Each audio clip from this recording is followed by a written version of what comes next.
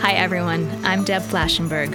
Welcome to Yoga, Birth, Babies, a podcast produced by Prenatal Yoga Center.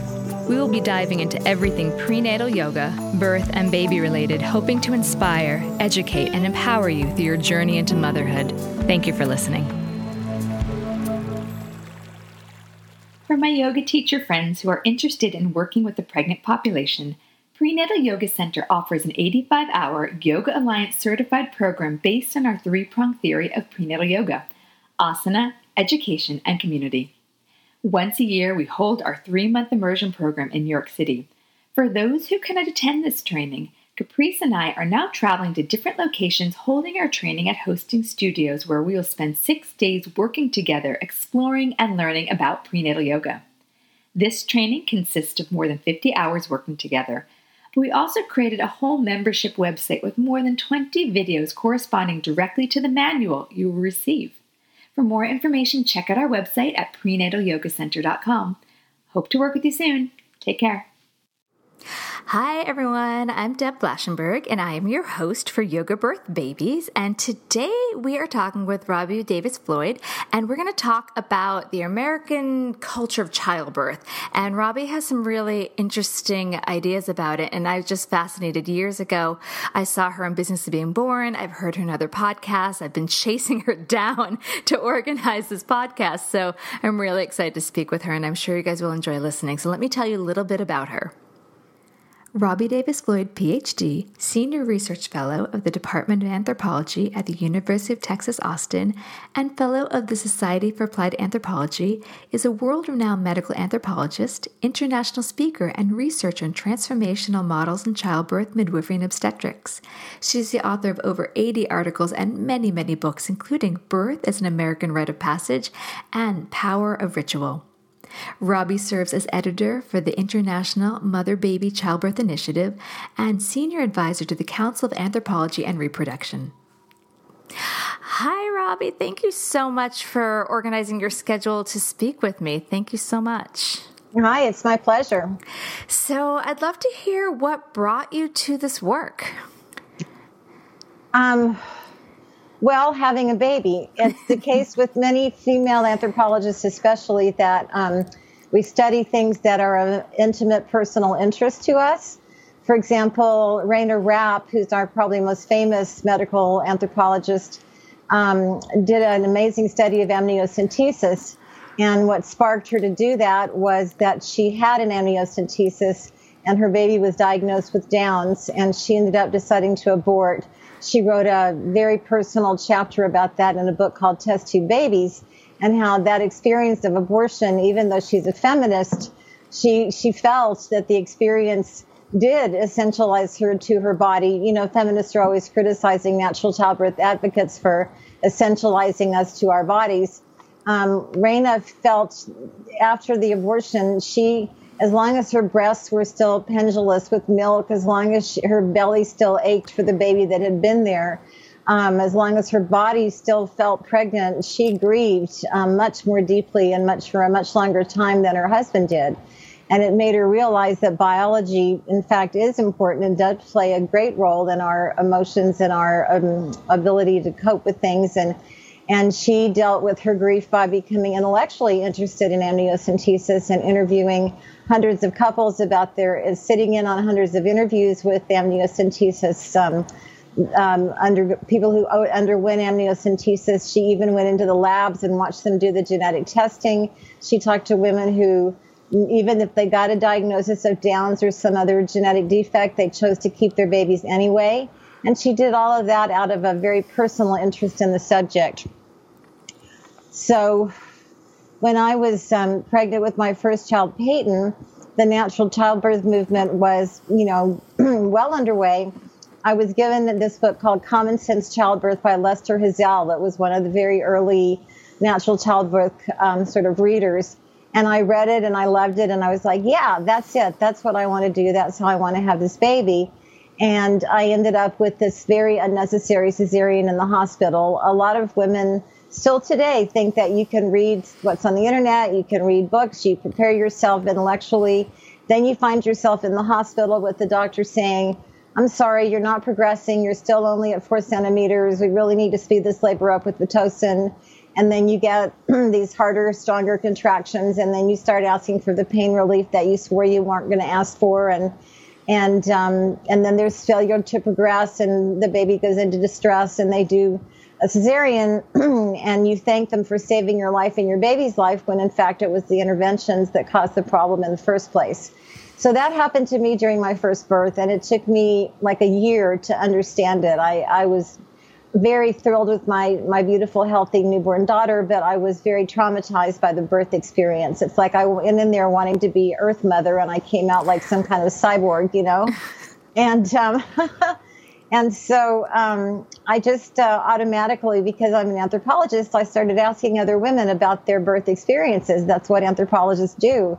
And I started to get really intrigued with my very premature finding that women's birth experiences were so standardized and so often the same. And so I started to wonder, given the unique and individual birth experiences of every woman, why are they treated in such a standardized way in American hospitals? My advisor, Barbara Kirshenblatt-Gimlet, took me out to lunch to talk about my dissertation topic, and I started out mentioning all the years of fieldwork I had done in Mexico studying myth, ritual, and shamanism. I had worked with 2 Mexican shamans, one traditional and one very cosmopolitan. It was kind of like working with Don Juan, and it was very fascinating. And I thought I was going to do my dissertation on that. And she said, I see something else in your eyes. And I said, well, lately I've gotten interested in women's birth experiences, and I'm just starting to wonder why they're so standardized, given that for each woman they're so unique and important. Why are they treated this way in the hospital? And she just looked at me, and she made a dismissive downward wave of her left hand, and she said, shamanism, shamanism, shamanism. Everybody and their dog is doing shamanism. And then with her right hand, she lifted it up in the air, and she said, you do women's things. You do birth. And I said, okay. And the rest is history. And the rest is history. That's a great story. I do feel like so many, you were right, so many of us in the birth world, we come to it from our own experience, and that just helps us create the path for others. So can you talk a little bit about the 3 paradigms of care? Yes. When I wrote my first book, Birth, It's an American Rite of Passage, I was looking for something to call what Barbara Katzenrothman calls the medical model of care. But I wanted a term that linked it more integrally to American society's deepest core values, which when I looked around, I realized, people say, core value, money. Well, it's not the money, it's where the money goes and what's the money spent on. That really indicates where the core values are. So I came up with this notion that American core values primarily consist of science, technology, patriarchy, and institutions, because that's where the money's going. And so what was the question? I'm sorry, I just got distracted. Can you talk about the 3 paradigms of care? Yes, right. So I began to call the medical model the technocratic model. First, I was calling it the technological model, but it was more than technology. It was an ideology. It was a type of society that was being reflected. And I happened to, my friend Nicole Salt was married to this guy, Peter Reynolds, and he had written a book called Stealing Fire, The Mythology of the Technocracy. And she introduced me to that word way back in the early 80s. And I liked the word. And he had a different notion. I came up with my own definition of what the technocracy is, which for me is a society organized around an ideology of progress through high technologies, the supervaluation of information that comes through technologies, and the global flow of that information. That seemed to me to more, and capitalism, of course, that seemed to me to capture more effectively the essence of the technocracy. So I began using that words in my writing and got a lot of positive response to it. So I started calling the hospital treatment of birth not the medical model, but the technocratic model, to show how deeply it reflected American technocratic core values. Then because for my first book, I interviewed 100 women about their pregnancy and birth experiences, and about, I think it was 6 of them gave birth at home. they had this completely different ideology, this totally different belief system, this completely different approach to birth that I started calling the holistic model, because it was all about mind and body and spirit being one. It was about energy. It was Ina May Gaskin's spiritual midwifery. It was about how birth has this energy about it, and that if you monitor the energy and change the energy in positive ways, then you don't have, if you intervene at the level of energy, you don't have to intervene at the level of technology. So I had these two paradigms, the technocratic and the holistic. And in between, in my first book, I talked about the natural childbirth model, which is bordering on the holistic, but not quite. A lot of women, even back in the 70s, where the term natural childbirth was getting co-opted to mean awake and aware childbirth with an epidural. Like, people were starting to use natural even back then to mean that your baby came out vaginally, even though you had a lot of technological interventions. So after my first book came out in 1992, I got invited to the American Holistic Medical Association meetings for several years in a row. That's the AHMA, not the AMA. And so here I was, surrounded by all these holistic physicians. And so I got very interested in why they had decided to make this massive paradigm shift from technocratic traditional medical practice to holistic practice. And so I found a colleague, Gloria St. John, and together we conducted 40 interviews with holistic physicians. I did most of mine at those conferences.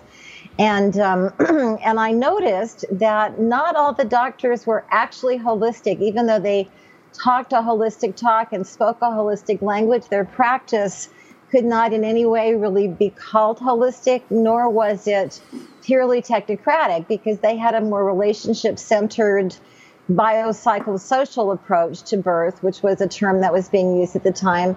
And I named that myself. I mean, I'm not the only one that ever used the term, but I started calling that the humanistic model. So then I had these three paradigms, the technocratic, the humanistic, and the holistic. In the technocratic model, the body is metaphorized as a machine. The person is an object. She's the gallbladder in room 212, or the cesarean section in room 314.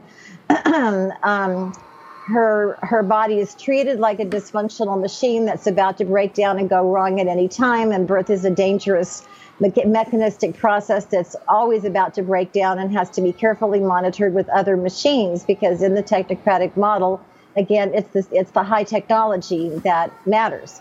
But then truly technocratic doctors don't take a whole lot of interest in their patients as people. But I saw that doctors who practiced humanistically might, in fact, use all the technologies and might still have high cesarean rates, but they were nice to their patients. They were relationship-oriented. They would introduce themselves before doing a vaginal exam. I was noticing, as we did all these interviews with these supposedly holistic physicians, again, that some of them were not practicing holistically. They didn't believe in energy or spirit. They thought that was just way too far out there, but they had a quality relationship with their patients. They were cultivating an active relationship with their patients and basing a lot of their care on communication and listening. And they seemed to see the body not as a machine, but as an organism. And when you see the body as an organism, which it actually is, then you start looking at the natural physiology of birth, and you start asking, what works for the female body to give birth physiologically? How can we facilitate that process rather than damming it up like a river that's about to flood out of control? How can we nurture and facilitate it? And that would mean radical changes in hospital policy at the time, the 1970s, the 1980s. That would mean letting women be up and moving around, not tethered to the monitor all the time. That would mean letting them eat and drink during labor, because that's what organisms need to do when they're under a lot of stress and working hard. Just adopting a more humanistic attitude required making certain changes in the way that they practiced. So now I had three paradigms, and I wrote with Gloria St. John this book, From Doctor to Healer, The Transformative Journey. And we described the paradigm shift that holistic physicians of all different kinds, not just obstetricians, made from technocratic practice to holistic practice. But we included a whole chapter on the humanistic paradigm because, again, some of our interviewees just did not fit in the technocratic or the holistic paradigm. They were somewhere in between. And like they might focus on nutrition and again on relationship, but they wouldn't think about energy. They didn't want to talk about anything weird or mystical or new agey like that.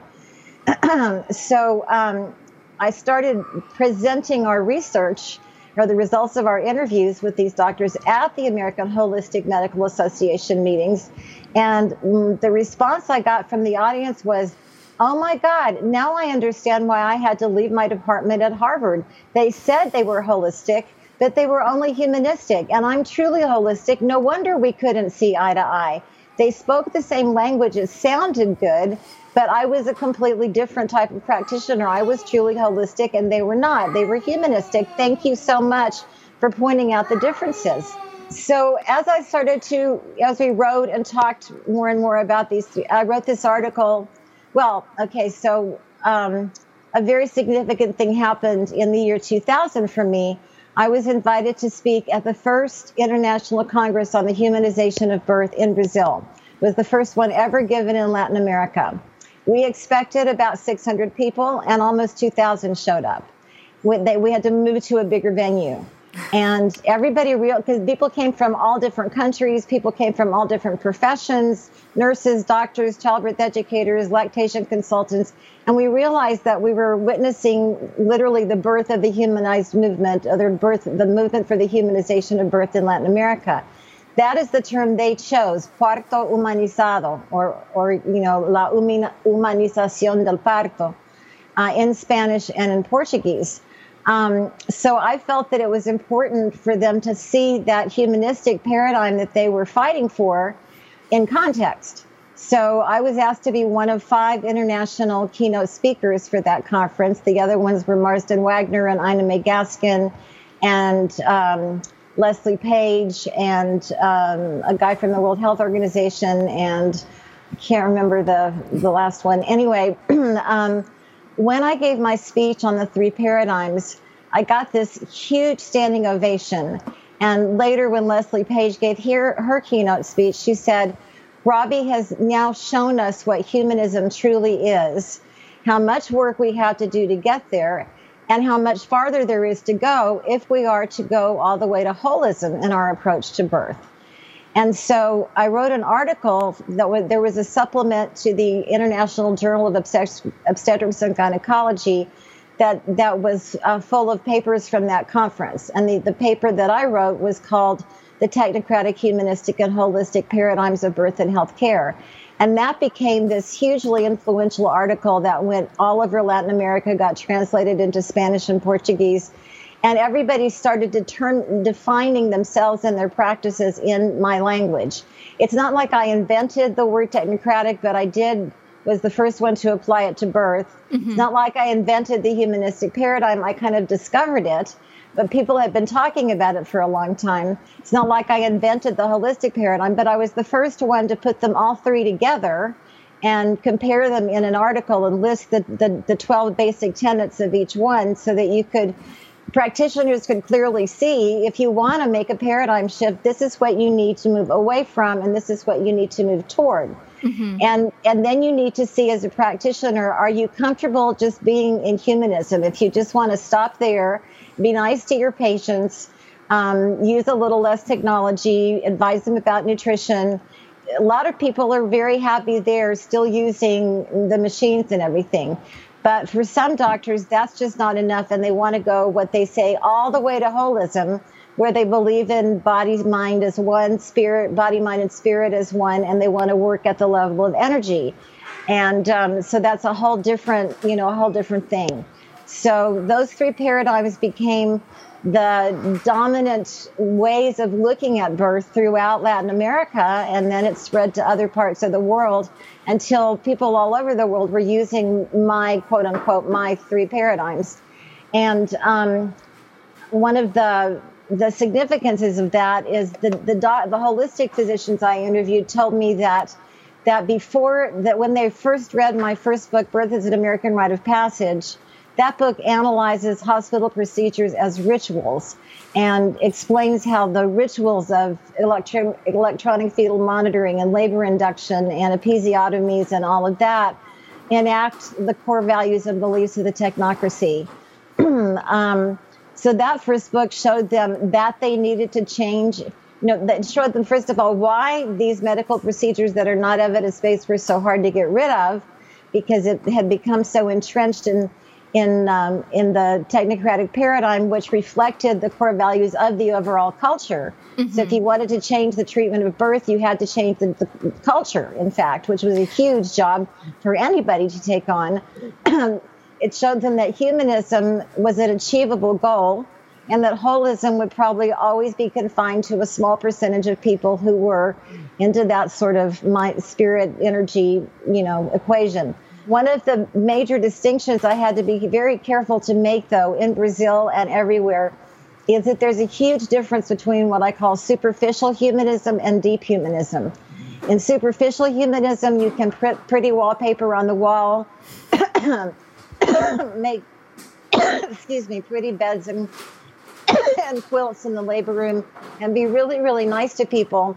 All the while you're throwing augmentation and induction at them, cutting episiotomies, doing unnecessary cesareans, and you can call that humanistic. That's superficially humanistic. It's better than not being humanistic at all, but it's still very superficial.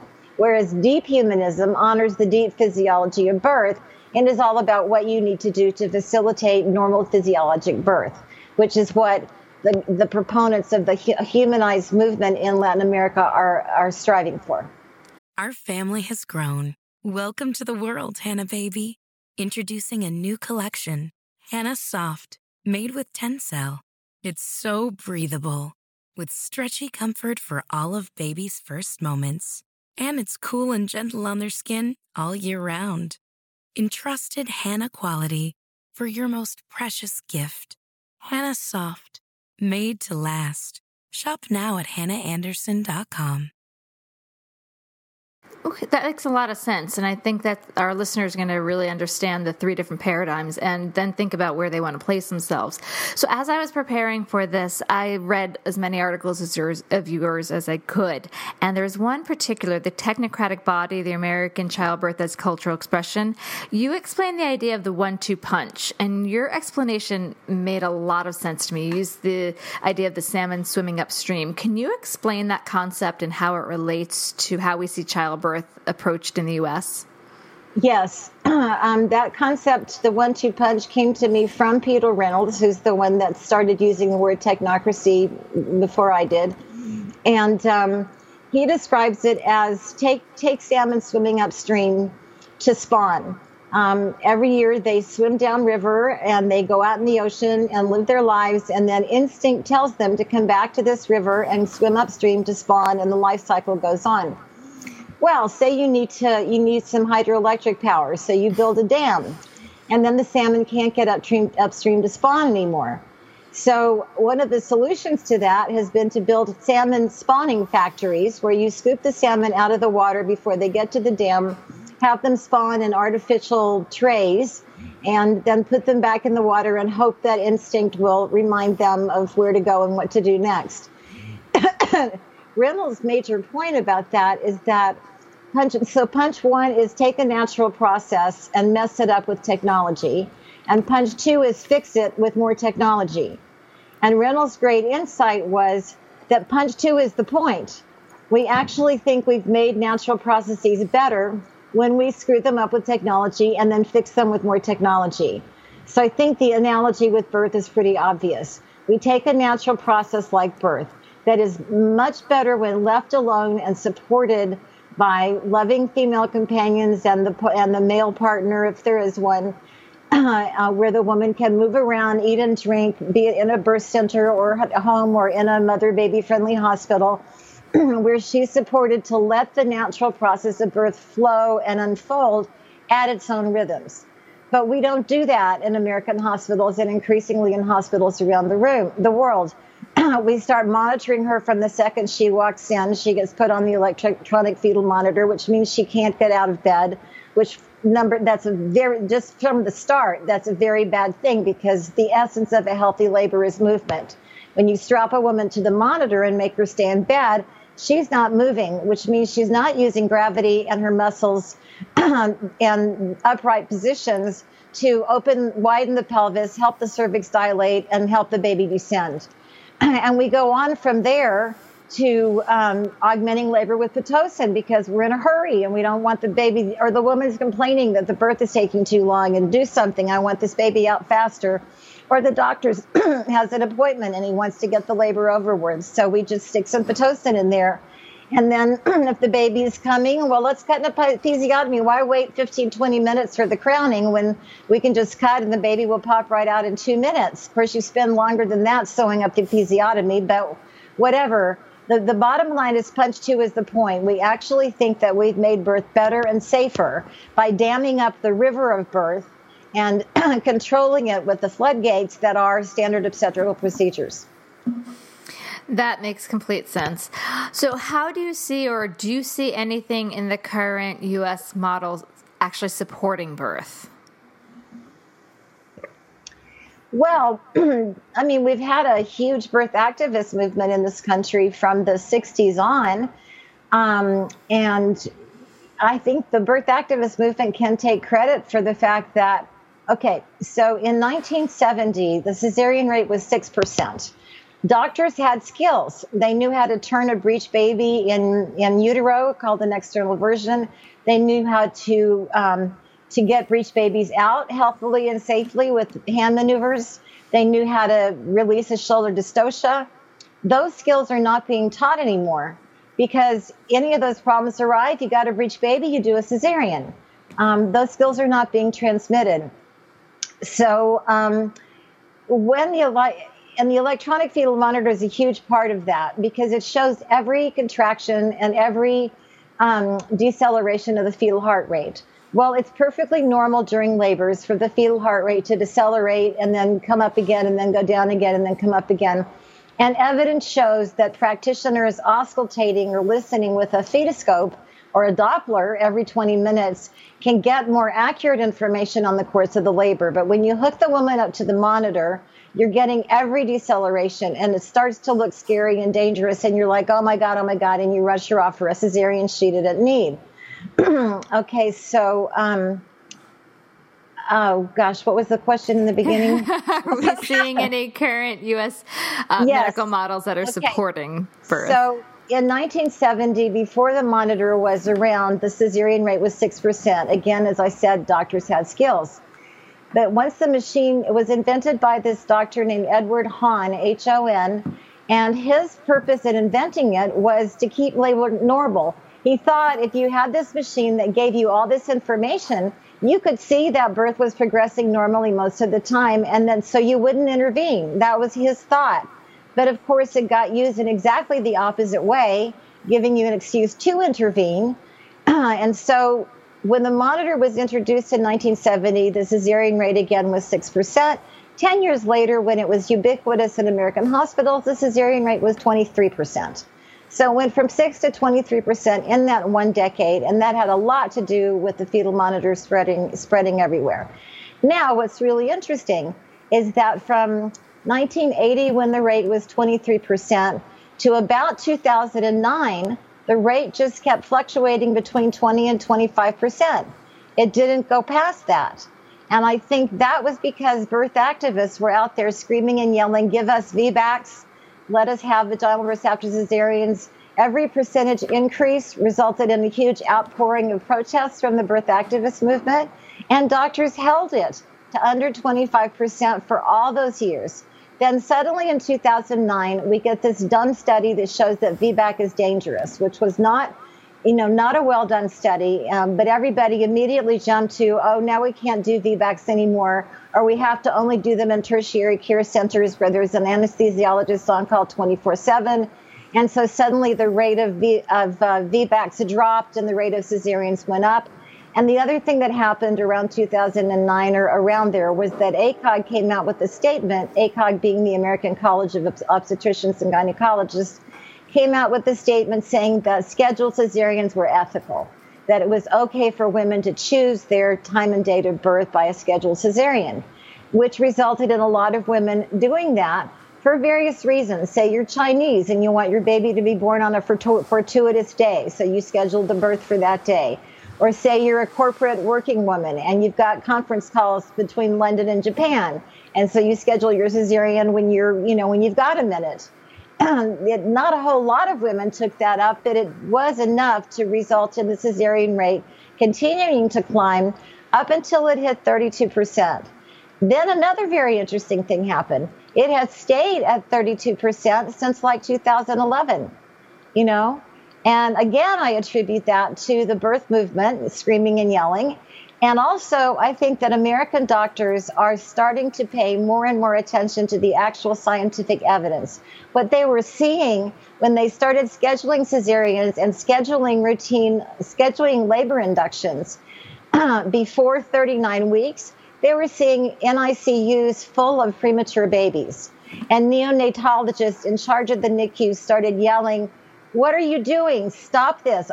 Here's a 32-weeker who was born because you scheduled the induction at what you thought was 38 weeks, but guess what? You were wrong. The baby was only 32 weeks, and so now we've got to build its lungs artificially. It could die. This is ridiculous." So ACOG came out with a new policy, no scheduled inductions or the cesareans before 39 weeks. It should have been 42 weeks, but at least it was 39 weeks. And guess what? The NICU started to empty out because premature babies weren't being born at such a rapid rate. So American doctors are starting to bridge what we used to call the evidence practice gap, Now we have the evidence discourse practice gap, as a student of mine once pointed out. The evidence practice gap was here's the evidence and here's practice, and they don't have anything to do with each other. Doctors just keep doing what they've always done, and they pay no attention to the evidence. But the evidence discourse practice gap means that they know the evidence, they talk about the evidence, and most of the time they don't act on the evidence. But at least they know it and they talk about it, and that has started to have an effect. American doctors are humanizing birth. A long time ago, they let dads into the labor rooms. They started letting family members in. Doulas have made huge inroads into American births and are available for a lot of women to provide that critical labor support. The doula studies are showing more and more clearly that the presence of the doula makes a more positive effect on the outcome of the labor than even the presence of the husband or the girl's mother, the lady's mother, or whoever. So there are these definite humanistic trends in American birth especially. The sad thing is that we exported our bad technocratic model to the rest of the world, and now we're humanizing, and they're stuck with our horrible model of giving Pitocin without epidurals, putting women through all kinds of pain, doing Christeller maneuvers, which is pushing down on the fundus. It's a very brutal. There is obstetric violence in the last 4 years has become this major topic of conversation in the birth movement all over the world. Some countries have even passed laws against obstetric violence that nobody's obeying, but at least the laws are there because the technocratic model, when applied to birth in its unadulterated form, is violent. And it does violence to women in overt and subtle ways. The overt ways are, "You stupid woman, what's the matter with you? Now you're screaming, and I bet you weren't screaming when you were enjoying yourself getting pregnant," or slapping women. I'm talking about third world, developing world clinics and countries, slapping women, treating them very badly, yelling at them, insulting them. That's overt obstetric violence. And then there's the very subtle obstetric violence that we get in the United States, which is the nurse saying to the woman who clearly said she didn't want an epidural, "Oh, honey, you don't have to suffer like this. We could give you an epidural and it'll be all over right away, and then you won't be any pain." That's a subtle form of obstetric violence that goes against what the woman already said she wanted. But when you're in a vulnerable state and you are suffering and somebody says, "Here, have a piece of candy that'll make you feel better," it's really hard not to take that piece of candy, even if later you're going to regret it because that wasn't how you wanted to give birth, So we've got social scientists these days studying obstetric violence all over the world, from the very subtle to the very overt. Well, when a woman is thinking about her birth, what do you think she needs to consider to help her make an educated choice about the care she needs, as well as where she should birth? I think she needs to look deep inside herself and ask herself who she is, what kind of person she is, what are her core beliefs and values. That article of mine that you mentioned, The Technocratic Body, American Childbirth is Cultural Expression. In that article, I interviewed about 40 women, most of whom were high-powered corporate CEOs and lawyers and, very women in positions of power with lots of employees under them. And those women tended to be very technocratic in their own approach to their own bodies. When I said to them, what is your body? They would say, my body is a tool. It's a vehicle for me to get around in the world. It's a means of getting my work done. One woman described her relationship to her body as abusive. I'm so determined to get ahead in the corporate world that I abuse my body by eating junk food and not exercising and just sitting at the computer all day long. Whereas the other women I interviewed, there were about 32 who were like that in the study. And then the other group were home birthers. And they would say, I am my body. My body is me. My body is the expression of my soul. My body is a sacred temple. And for the corporate type women, you can see how scheduling a cesarean or having an epidural would be logical for them. They don't value their bodies. One woman said, I don't like to drop down into biology. I don't want to be a biological woman. I want to be an intellectual and an emotional woman, but not a biological woman. If my husband could have the baby instead, that would be just fine with me. That was an example of the corporate type, the high-powered, successful businesswomen. Some of the home birthers were also quite successful, but they tended to run smaller businesses, some of them out of their homes with their kids running around like your kids are running around right now. And they just had this completely different, my body is me. So for them, giving birth under their own power was something that they treasured, something that they valued. It was like, no pain, no gain. For them, pain was part of the whole experience. One woman said, my body's not a pie. You can't cut out the pain and leave the rest of the pie intact. If you take away the pain, you take away the magic and the mystery and the grandeur of the whole experience. You take away my ability to surrender completely to labor and birth and become powerful in that surrender, to let nature carry me, to trust my body, So women today who are trying to decide what kind of birth they want, maybe read that article and ask yourself, where do you fall on that spectrum between those two kinds of women? If you want your scheduled cesarean and the thought of going into labor horrifies you, then schedule your cesarean, but please don't do it before 40 weeks because you're really running the risk of a premature baby. If you want a natural childbirth, if you truly want a natural childbirth, please don't go to the hospital thinking you're going to be one of the few exceptions that actually has a natural childbirth in the hospital. Did you know that in the U.S., about 5% of hospital births are actually what you could truly call natural in terms of no interventions? So many women do all this reading and all this preparation, and they bring their doulas, and they think they're going to have this natural childbirth in the hospital. And they end up with all kinds of interventions, epidurals, cesareans, all kinds of stuff that they weren't planning on because they're in the hospital, not because they actually needed it. So if you want a totally natural birth, then do not go to the hospital. Give birth in a birth center or a home with practitioners who have the same ideology as you, who share your ideology, because it has long been shown and proven by Ellen Hodnett and other researchers that it's the paradigm of the practitioner that counts the most. The kind of birth your practitioner wants you to have is the kind of birth you're most likely to have. Well, that leads me to a question about how would someone find a care provider who has that holistic and humanistic approach, and what would be some signs that maybe they're portraying that's their philosophy, but maybe in reality that's not quite how they support physiological birth? Well, okay, suppose you want a truly natural physiologic birth, but you'd like to have it with an obstetrician because that makes you feel safer. That pretty much means you're going to have to go to the hospital, unless you find an obstetrician who does home births. There are a few around. How would you find, or suppose you just want to have the most natural childbirth you can, but you really want to be in the hospital because it makes you feel safer, but you really want that natural childbirth. So you ask, there's a birth community in every city, and they all know each other. You find the doulas, you find the midwives, and you ask them who are the most holistic or who are the most humanistic obstetricians. If you were giving birth with a doctor, which doctor in this city would you choose? And that's how you find the humanistic and holistic OBs. If you want a home birth or a birth center birth, just go to it depends on what state you're in. If you're in a state where home birth midwives are legal, just go to the internet or go to the Yellow Pages and you'll find midwives and their practices listed. And you call them up and you interview a few midwives and see which ones fit best with your personality. You know, if you don't feel quite safe at home, but you really don't want the hospital either, then go tour the birth centers in your area. There's likely to be a few. And talk to the midwives at the birth centers and see if that space makes you feel safe.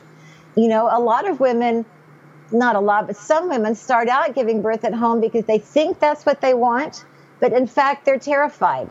So they end up getting transferred to the hospital, and the second they get there, the birth proceeds really well because that's where they needed to be in the first place, because it makes them feel safe. Mm-hmm. So ask yourself, where do I feel safe? Do I feel safe in the hospital where all the technologies, including cesarean, are available? Or do I feel terrified by the hospital where all those technologies are likely to be thrown at me even if I don't want them? You know, like when I gave birth to my second child, I was absolutely terrified of going back to the hospital because I'd had that horrible unnecessary cesarean, and I knew that I didn't want that again for myself. So I moved mountains to prepare myself for the home birth that I knew in my soul that I wanted, and I was absolutely committed to. But there was a time during labor when the pain was so intense that I thought, I'm never again going to judge a woman who chooses an epidural. I totally get why in this age of where pain relief is so easily available, you have to choose the pain. You have to want that sense of achievement that pushing through the pain gives you in order to make it worth it for you. If you don't want that, if you don't, like, it's like if you're running a marathon, you know, do you just want to get to the end? And if you do, well, then you can take a taxi to the finish line, you know, and that's an epiduralized birth. You take a taxi to the finish line. But if you want to run that marathon yourself, the marathon of birth, and if you want to climb that mountain and enjoy the view because you climb the mountain more, or you can see the same view if a helicopter drops you off, you know, in birth, do you want that sense of an intense achievement that you get from doing it on your own? Or would you rather the technologies help you with it, and at least what you want is just the healthy baby? You don't care about the experience so much. Mm-hmm. So women have to know themselves and then choose practitioners that fit with what they themselves truly desire. So what if a woman has set herself up, she has the doula, she put a lot of time and effort into finding her care provider, and she's read, she's educated, she's informed herself, but she finds she's in the scenario where she's starting to get bombarded by technology, rules and restrictions. How can she adjust to that? In the hospital? Mm-hmm. Well, the most radical way is to walk out. Hospitals are not happy when you do that, but I have known some women to just strip off everything and say, you know, this is really not the kind of birth I wanted. I'm going home with my midwife. I'm going to call my midwife and we're going to have a home birth. That's a very radical thing to do. Hardly anybody ever does it, especially if you're in active labor. Especially if they're in labor, I can't. Yeah. Yeah. So, and the other thing is that you don't want to turn birth into a battleground. But right. if you really want a natural birth and you're in the hospital and people are trying to bombard you with technologies, then you or the doula or your husband has to fight them off, and somebody has to hold a holistic space for you. Usually nurse midwives in hospitals are the best ones at doing that. If you really want a hospital birth, but you want it to be normal, your very best bet is to have a nurse midwife attend you who will hold the most holistic space she can for you, listen to you, be with you, and try to give you the kind of birth you want within the confines of the technocratic institution as best she can. Mm-hmm. But if you truly want a normal, natural birth, don't go to the hospital in the first place. You know, that's the best advice I can give.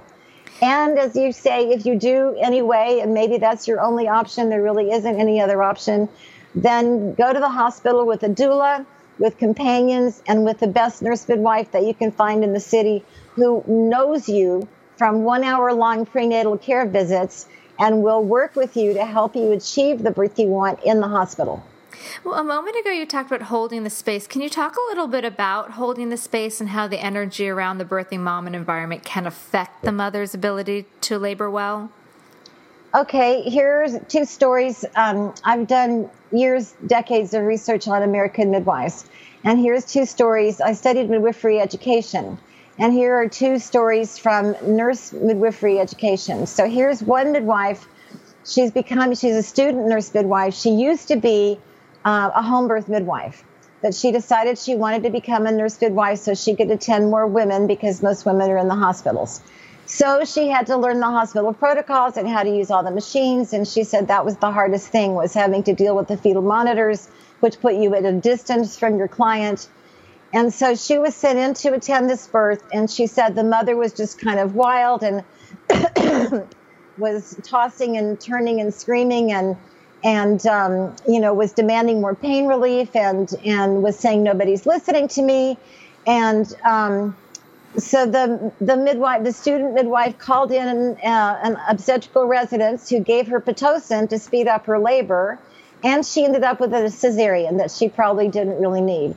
And when I asked her, I said, what if you'd been at home for that birth, given that you had already attended a lot of home births? And she said, well, if I'd been at home, everything would have been different. First of all, she and I would have already had a relationship, and her family wouldn't be standing between me and keeping me from getting to her and holding her and loving her as they did in the hospital. Second of all, she wouldn't have been strapped up to the monitor. She would have been up and around and eating and drinking and moving. Everything would have been different. And I said, so why didn't you do that in the hospital? And she said, because there was no one to hold that space for me in the hospital. I was only a student, and I didn't have the authority to create that space for myself. Now contrast that with another student nurse midwife story, who she had also been a home birth midwife. She's in the hospital learning. She has the same kind of issue. She's thrown into this birth where things are going badly, and it, looks like a cesarean might be inevitable. And her nurse midwifery teacher, preceptor, turned to her and said, what would you do if you were at home with this woman right now? And she said, well, she wouldn't be on the monitor, and she wouldn't be strapped up, and she'd be moving. And she says she's hungry, so I'd be giving her food. And the preceptor said, well, do that now. Do this birth as if you were at home. I'll hold the space for you because I have the authority to lock the door.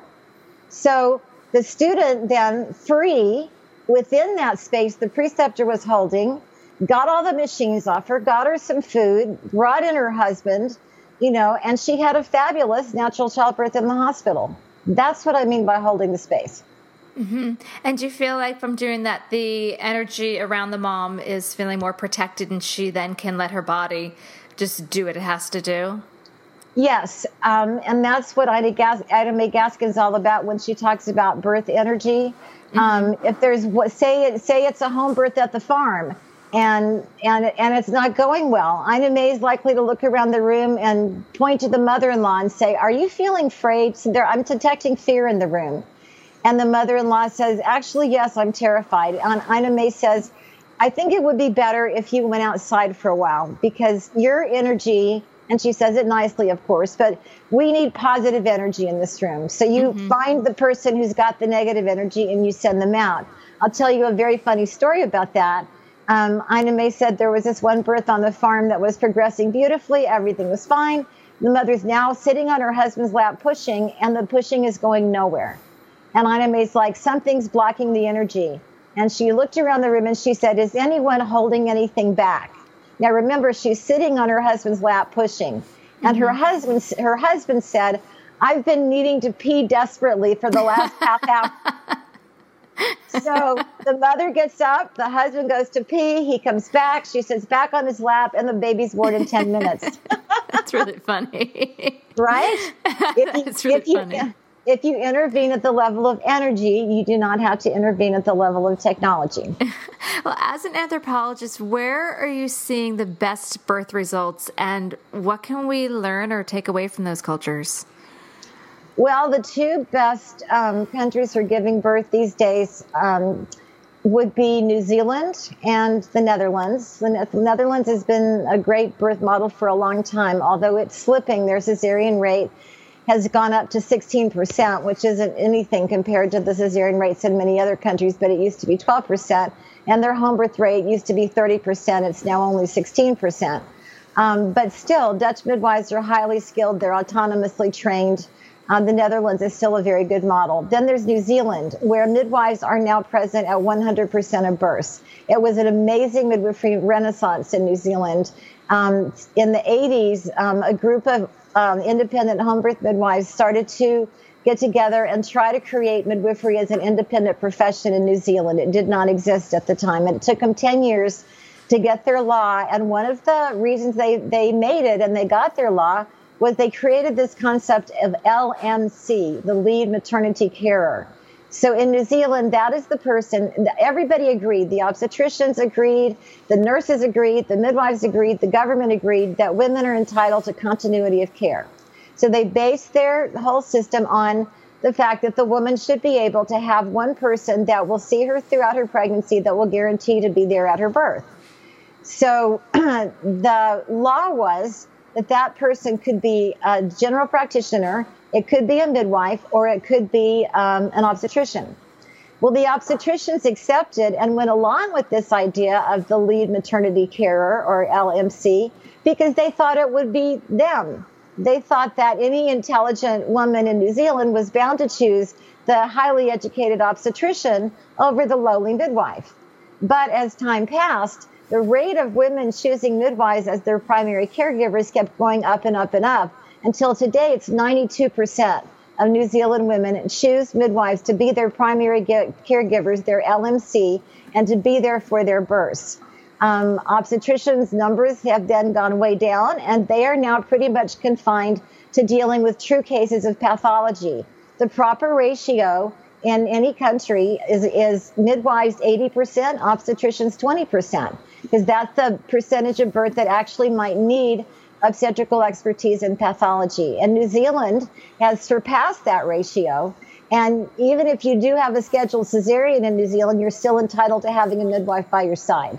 So it's a fantastic model. Then you can look at the Nordic countries, Norway, Denmark. They have cesarean rates of 19% or so, and very good, very viable midwifery professions.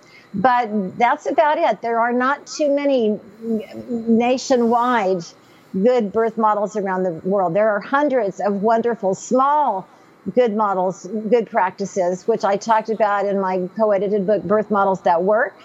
And now Betty Ann Davis and I are doing a sequel called Birth Models That Work, Volume 2, Speaking Truth to Power, Birth Models on the Human Rights Frontier. And we have some amazing models, and they're established by people in war zones and disaster zones under terrible circumstances that are still managing to produce amazing birth outcomes. All of what all the models in both books have in common is that they all operate under what we call a midwifery model of care, which is a combination of humanistic and holistic care. Do you by any chance, and I know I'm just kind of throwing this question at you, do you know the percentages of midwives in the U.S.? Mm-hmm. Yes.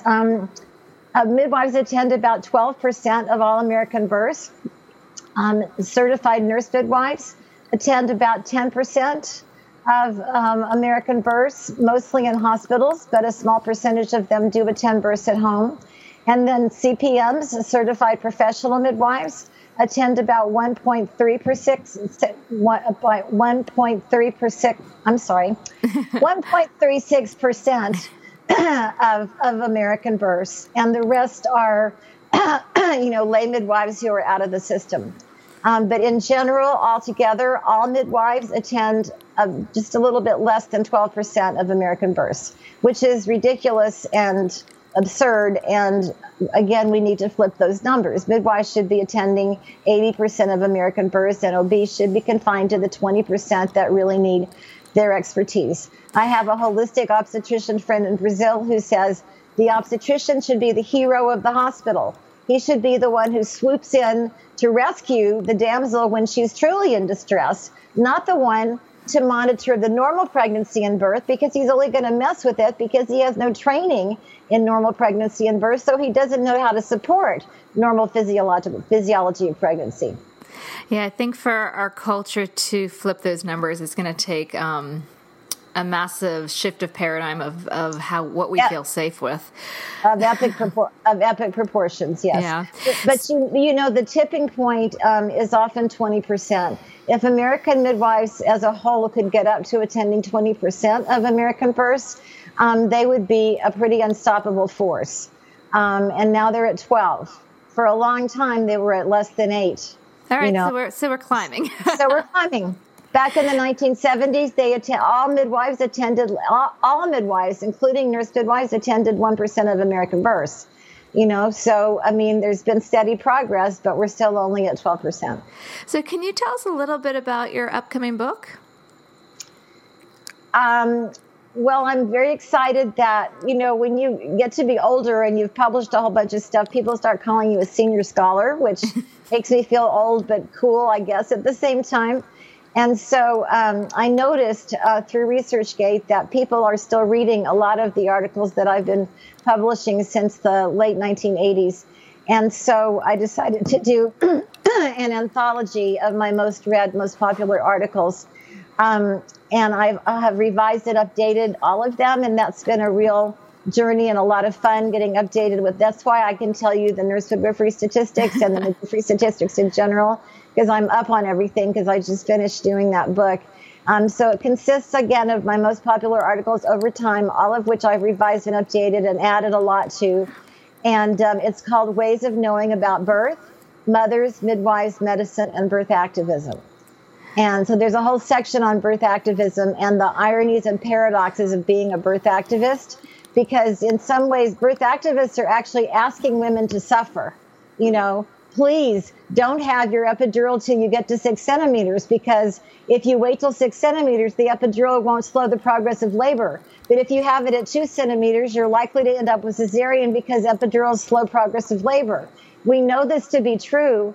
We're asking women to wait till 6 centimeters. That means asking them to go through the pain of labor till 6 centimeters, you know, and that's kind of inherently paradoxical. A lot of women are like not interested in that message. They're like, I don't want to hear about pain. Give me that epidural at 1 centimeter. I don't care if I end up with a cesarean. So that's one of my books. And then the other one that I'm working on right now is called Birth in 7 Cultures. Back in 1993, I revised and updated Birth in 4 Cultures for Bridget Jordan, who's my mentor in this field. She passed away recently, and that book is still being used for teaching, and she always told me I should do my own book to replace it. So I'm editing a book called Birth in 7 Cultures, which will be designed for undergraduate teaching in the social sciences, but will also be of great interest to lay people, I hope. I think so. I look forward to getting my hands on them. So thank you. Is there any last minute something you want to add to that our listeners should chew on? Some thoughts, final thoughts? I guess just that thing I said before. When you're planning the kind of birth you're setting yourself up to know yourself. Look deep down inside. What is it that really matters to me? Do I really want that amazing feeling, that feeling that I can do anything that women have when they push their babies out? Or am I too afraid of the pain? And that feeling isn't important to me as not being in pain, you know? And if I don't want to be in pain, am I willing to risk ending up with a cesarean because I had an epidural at 1 centimeter? Or can I use a doula and a jacuzzi and my husband or my partner to help me make it through to 6 centimeters when it's safe to have the epidural, because then it won't mess up my labor anymore? You know, if you read my book, Ways of Knowing, after it comes out, you'll see those women on different sides of the spectrum and how they thought about their bodies. And you could use that chapter to sort of see where you feel, you know, do you feel like you are your body? And do you want to be an earth mother and a goddess? If so, then go for that home birth, you know, go for that birth center birth. But if that's not your primary objective, if all you want is a healthy baby and the experience of doing it yourself isn't important to you, then have a hospital birth with a humanistic, at least, practitioner who will treat you with respect and dignity. Well, I think that's what we want, those respect and dignity. I think that's one thing that's, I think everyone that's what can take away. Everyone can agree on that, yes. Yes. Well, thank you so much for your time. I really appreciate you sharing so much of your wisdom and so much of your time. And we will make sure that we link to your articles and all of your in your website and your books. So okay, that's great. All right. Have a great evening. Okay. Right. Thank you. I enjoyed it. Me too. Take care. Bye. Okay. Bye. This has been an episode of Yoga Birth Babies, produced by Prenatal Yoga Center. You can catch us on Facebook, Twitter, Instagram, and Periscope. I'm Deb Flaschenberg. Thanks for listening.